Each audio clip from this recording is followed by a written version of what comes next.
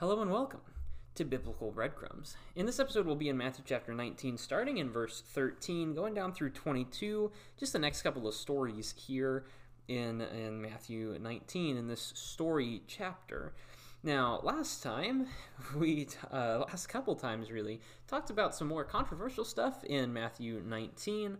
The first 12 verses, those being about marriage and divorce and remarriage. Primarily marriage and divorce, and if that's good or not, and if that's acceptable or not. And I don't want to rehash all of that here. If you want, you can go back and listen to those. I'm not going to get into it again. But it seems to me, at least, the basic conclusion that Jesus said was, hey, don't divorce. Right? And ultimately the apostles, the disciples, didn't like that very much. In verse 10, they said, wait, if you can't get out of this commitment, if you can't get out of this marriage that you agreed to for a little bit, then maybe you shouldn't get married. And Jesus says, yeah. You know, some people need that. Some people need to not go into that agreement and not go into that responsibility. And so there are eunuchs who have made themselves that way because of the kingdom of heaven. Look, God demands commitment in a marriage permanently.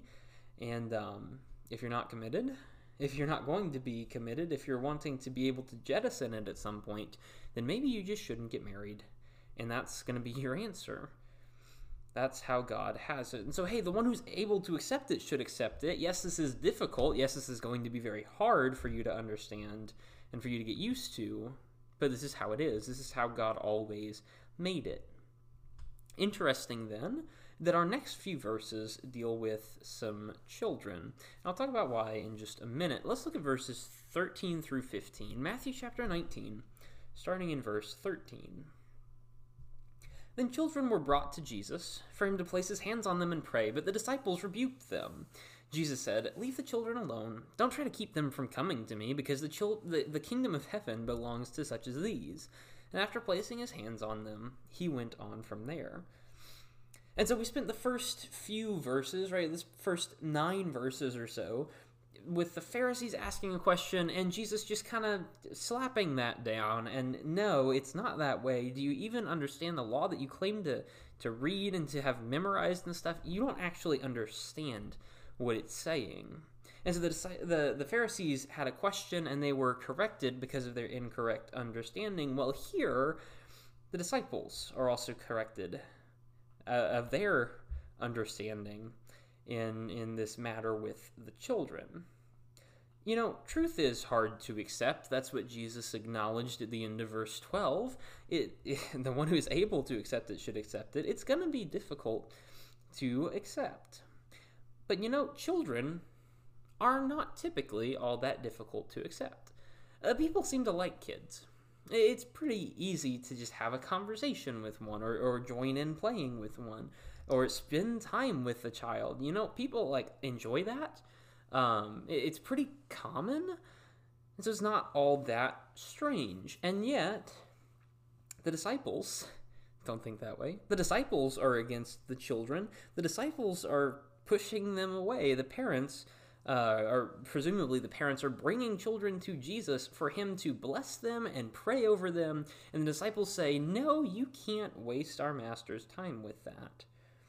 Right now, that's one idea behind it, the motivation behind it, as told in different gospel accounts. They didn't want to take up Jesus' time with that. At least I think that's in the gospel accounts. I could be making that up. I don't remember, and I did not look it up beforehand. But that could be an explanation. Maybe they're just thinking Jesus is more important than dealing with these children. Or maybe they're looking at the verse 12, right? Some people shouldn't marry because the kingdom of heaven, because God says so, and there's that responsibility. And so if you're really going to have that responsibility and give yourself to God, then maybe you shouldn't marry. Maybe marriage is bad. This is kind of a 1 Corinthians 7 kind of idea. Right? Maybe marriage is bad. And if marriage is bad, then the byproduct of marriage, which often is children, well, those are even worse. And so, hey, Jesus said, eunuchs for the sake of the kingdom of heaven, and now people are trying to bring their children to him? No, we can't have that. So maybe this is a response to Jesus's anti-marriage sentiment. I put air quotes on that, if you couldn't tell. Maybe this is their response to that. I don't know. But they're rebuking these children. They're rebuking, presumably, the parents as well, but here it says the children. And Jesus says, were you even listening to chapter 18? Right, because what did he say in the first 6 verses of chapter 18? What did he say back there? The disciples are asking who's the greatest, and he uses a child to show them, and he says, you need to be like children, and whoever welcomes one child like this in my name welcomes me. Well, now there are children coming to Jesus, and the disciples are pushing them away. Did they even learn anything from the last chapter? Did they even listen? Did they even pay attention at all? And so stop rebuking the children. Whatever your reasoning is, however pure-hearted you are in this, however nice you're trying to be to Jesus, I guess. I don't know what's going through their head. Whatever they're thinking, it's wrong. And so don't do that. Were you even listening to chapter 18? Were you even paying attention? How did you already forget this? Don't try to keep them from coming to me. The kingdom of heaven belongs to such as these. And so he blesses the children anyway. Jesus blesses those children. And he goes on. I don't even know what the disciples are thinking. Right? I don't even understand. I can make some excuses for them, but they're not very good excuses. And so what are they thinking? I have absolutely no idea. But somebody else isn't thinking either. Somebody else isn't paying very good attention either. And we meet him in verse 16. Let's read Matthew 19, starting in verse 16. Just then someone came up and asked him, "Teacher, what good must I do to have eternal life?" "Why do you ask me about what is good?" he said to him. "There is only one who is good. If you want to enter into life, keep the commandments." "Which ones?" he asked him. And Jesus answered, "Don't murder, don't commit adultery, don't steal, don't bear false witness, honor your father and your mother, and love your neighbor as yourself." "Well, I've kept all these," the young man told him. "What do I still lack?" "If you want to be perfect," Jesus said to him, "go, sell your belongings and give to the poor, and you will have treasure in heaven. Then come and follow me." But when the young man heard that, he went away grieving, because he had many possessions. And so in this little episode, right, in this little happening, this account, some random guy approaches, and he comes up to Jesus, and he talks to him. Now, it's weird to me, right? What do we know this guy for? Well, from the Matthew account, we know that he has many possessions. Seems pretty righteous, right? And so he's coming up. I assume he's dressed like he has many possessions. I assume he's displaying that in some way. And the disciples let him through. Odd that they would let someone who's rich come to Jesus while they reject the children. Now, maybe, right? Maybe you're wanting to look at this in a good light, and maybe they're learning from their past experiences, or maybe all they see is the physical, and they say, "Oh, this guy's important, this guy's rich. Jesus will want to talk to him." And Jesus wouldn't care about those children over there. They're insignificant, they're unimportant. But this rich guy, well, maybe Jesus thinks he's important, which of course is the wrong attitude, the entirely wrong attitude. But maybe that's what they're thinking. That's what I read into it anyway, and I know that's not a positive way to look at the disciples, but honestly, especially with the last story, it's pretty clear they haven't learned anything up to this point. So, who knows? Maybe they have learned something here, but I don't think they have. Either way, somebody manages to get to Jesus through the disciples' careful screening, I guess. They get to Jesus, this guy, and he says, "Teacher," he says, "Rabbi, what do I have to do to get into eternity?" And Jesus answers this in a really weird way, right? "Why do you ask me what is good? There is only one who is good." Or other translations say, "Why do you call me good? No one is good but God alone." Why do you call Jesus teacher? Is he a teacher? Yes. Is he a rabbi? Yes, to some extent. But is that all he is? Right? And why do you ask the rabbi about what's good to do? Why do you ask the rabbi how to get into heaven? Does the rabbi bring you into heaven? Does the rabbi's teaching push you into heaven?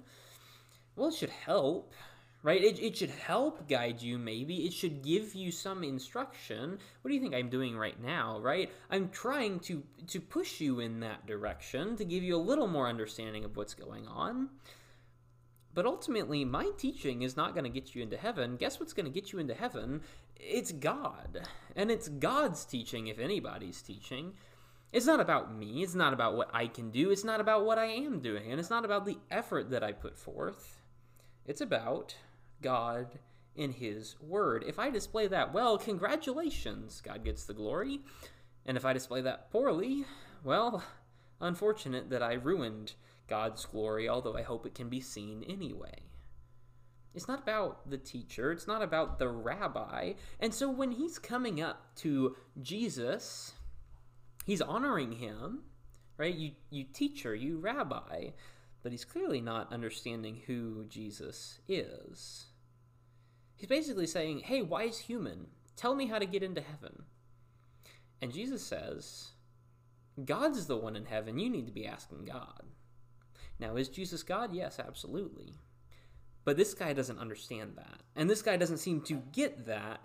And so Jesus answers, why do you call me good? What are you basing that off of? Why are you looking at another human being and saying, you're good, you must know how to get into heaven, you must have the way down? Well, guess what? Only God has that. Only God has access to the way, and he lets people in.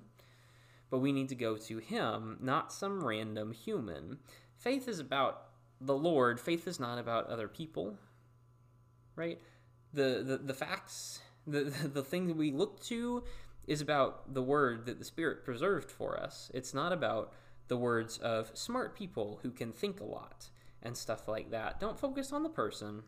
Focus on the Lord. Wow, that was a little bit of a tangent. Well, I guess I must have been really irritated about that point. And so Jesus says, God is the good one. Go to God looking for salvation. Now, if you want to enter into life, okay, here's what you do. You keep the commandments. And the guy says, okay, which ones are those? And Jesus says, don't murder, don't commit adultery, don't steal, don't bear false witness, honor your father and mother, and love your neighbor as yourself. Now, what are those? Why do those sound familiar? Hopefully they do sound familiar. Right, you got love your neighbor as yourself, which is the first and greatest commandment, as Jesus says, and the second is like it, love your neighbor as yourself. Right? Oh, wait, sorry. It's love your neighbor as yourself is the commandment here. This is the second greatest commandment. It goes right with loving God, so whoops. Misspoke there, I think. Oh, well.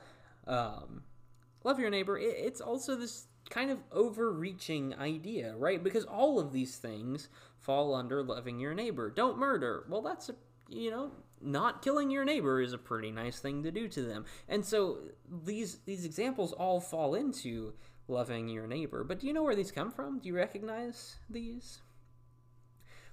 Here are the few that aren't there. Thou shalt have no other gods before me, nor having graven images. Don't take the name of the Lord your God in vain. Remember the Sabbath, and then honor your father and mother.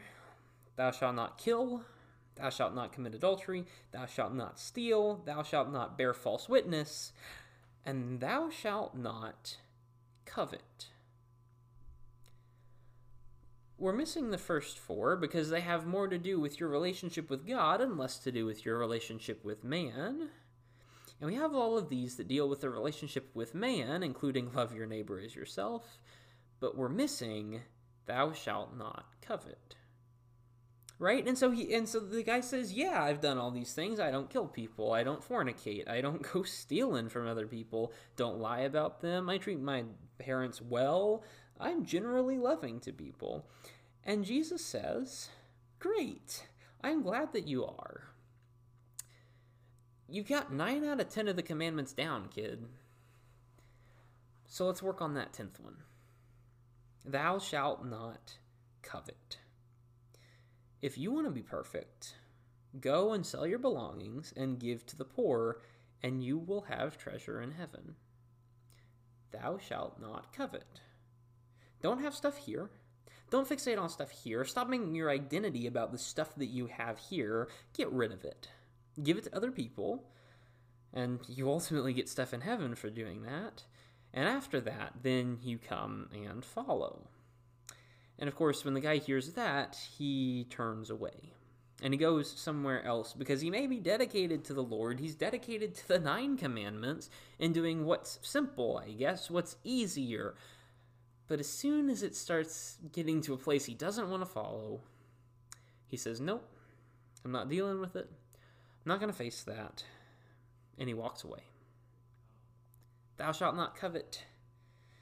Well, he kept 9 out of 10 of the commandments, right? And what about the 10th one? Does anybody really care about the 10th one? Does anyone pay attention to the 10th one? I don't know. 9 out of 10 is pretty good, right? Passing grade in a class, you get an A. But it's not good enough to get yourself into heaven. It's not good enough to work yourself into heaven. You can't survive by doing most of what God said because you're still guilty under the laws that God has given. And so he's not that dedicated. He's dedicated to God. He's doing some good work, apparently. But it's really not going to do anything for him because he's not entirely faithful. So he walks away because he has so much stuff. And we'll pick up from here with a very related story. We'll pick up from here next time.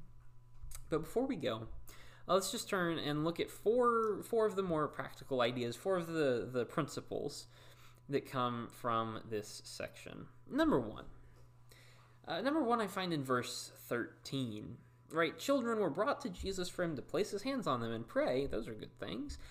But the disciples rebuked them. After just having heard this, after just having paid attention to Jesus, well, apparently they weren't paying attention back in chapter 18 because they just blatantly go against it and ignore whatever he taught before, and they are opposed. You know, it's just, I don't understand it. These guys are kind of silly, you know? They hear something, and then they walk away, and they absolutely forget what they heard, and they just go completely contrary to it, even though Jesus spent so long telling them about it. He spent a long chapter and a long dialogue telling them about this stuff, and yet they just instantly reject the children the first opportunity they get. Ridiculous people, right? Well, do we ever do that? Do we ever forget our learning, the experiences that we have, and we kind of gloss over those? And in the moments when we're faced with a situation, we forget what we knew from the past. We forget what we know in the faith that we live in, and we just do something stupid. Maybe it's actively evil. Maybe it's just delaying good, like it is in this instance. Maybe you can consider that actively evil. What is it? Because we're just as forgetful as they are. And so as much as we want to point fun at them, and as much as we want to look at them and say, wow, that's kind of ridiculous of you doing that, we're exactly the same way. And we really need to check ourselves to make sure we are not doing the same thing that the apostles are doing. Don't forget what you've learned. Second thing is in verse 17. Why do you ask me about what is good? Why do you call me good? No one is good but God alone. Look, I talked about this already at length, a little bit longer than I meant to, but think about this. What's our view of Jesus? Do we see Jesus as God, or do we see him as just some cool teacher guy? Because if we see him as God, that's good. And that gives us a foundation. That gives us a reason to follow him and a reason to put forth all of this effort to be his disciples. But if we don't see him as that, if we see him as some cool teacher guy who laid out some ideas that were pretty nice and generally made you a decent human being, if that's all we see Jesus as, we're kind of missing out. There's no reason to follow him if he's not God. There's no reason to follow him, and we shouldn't follow him because he's absolutely insane if he's not who he says he is. He's claiming something way beyond his league if he is not the Lord. And so do we see him as the Lord, or do we see him as just some random human?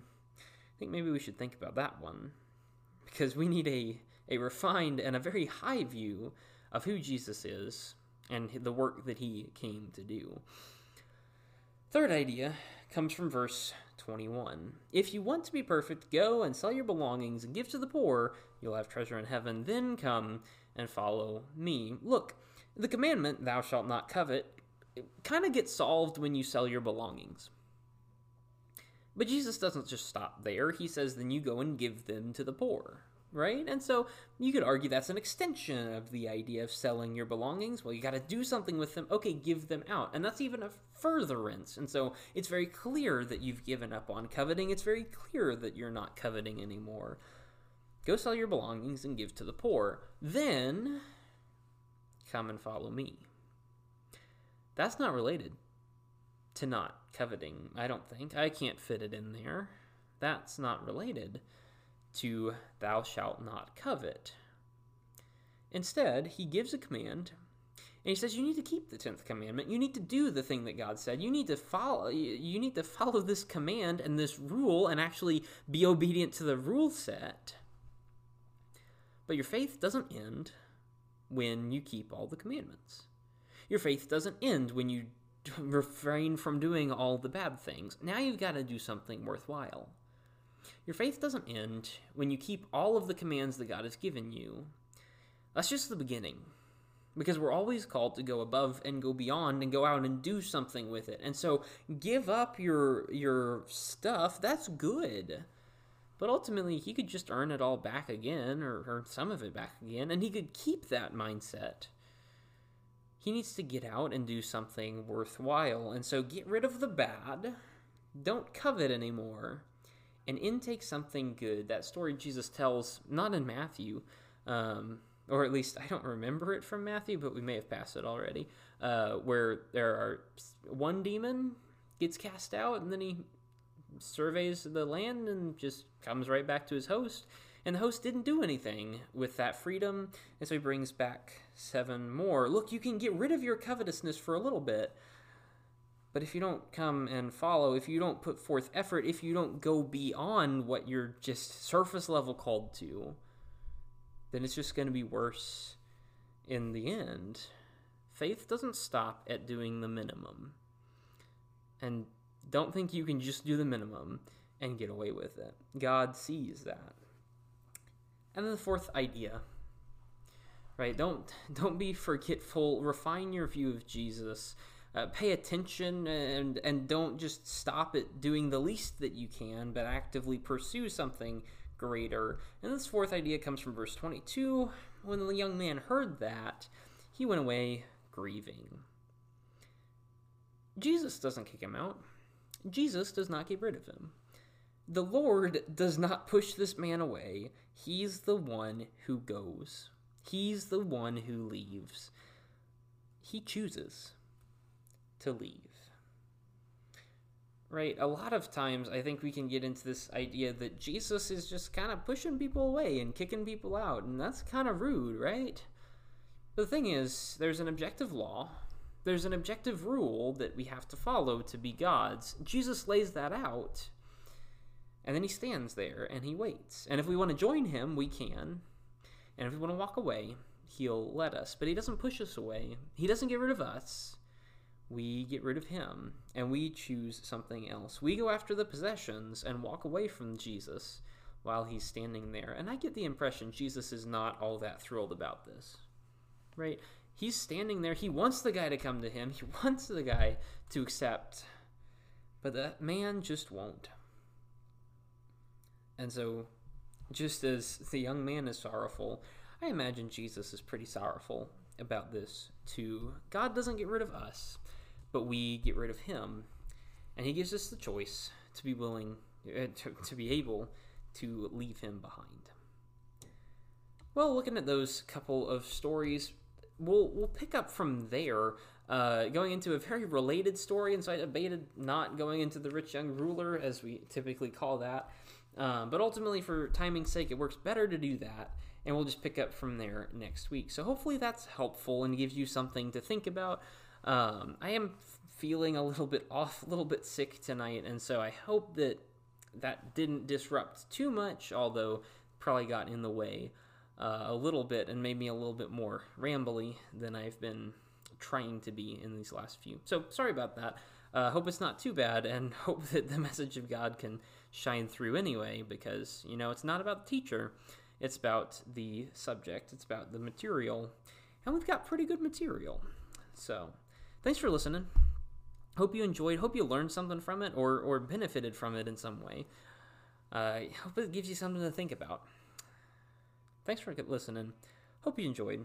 And I'll see you on the next episode of Biblical Breadcrumbs.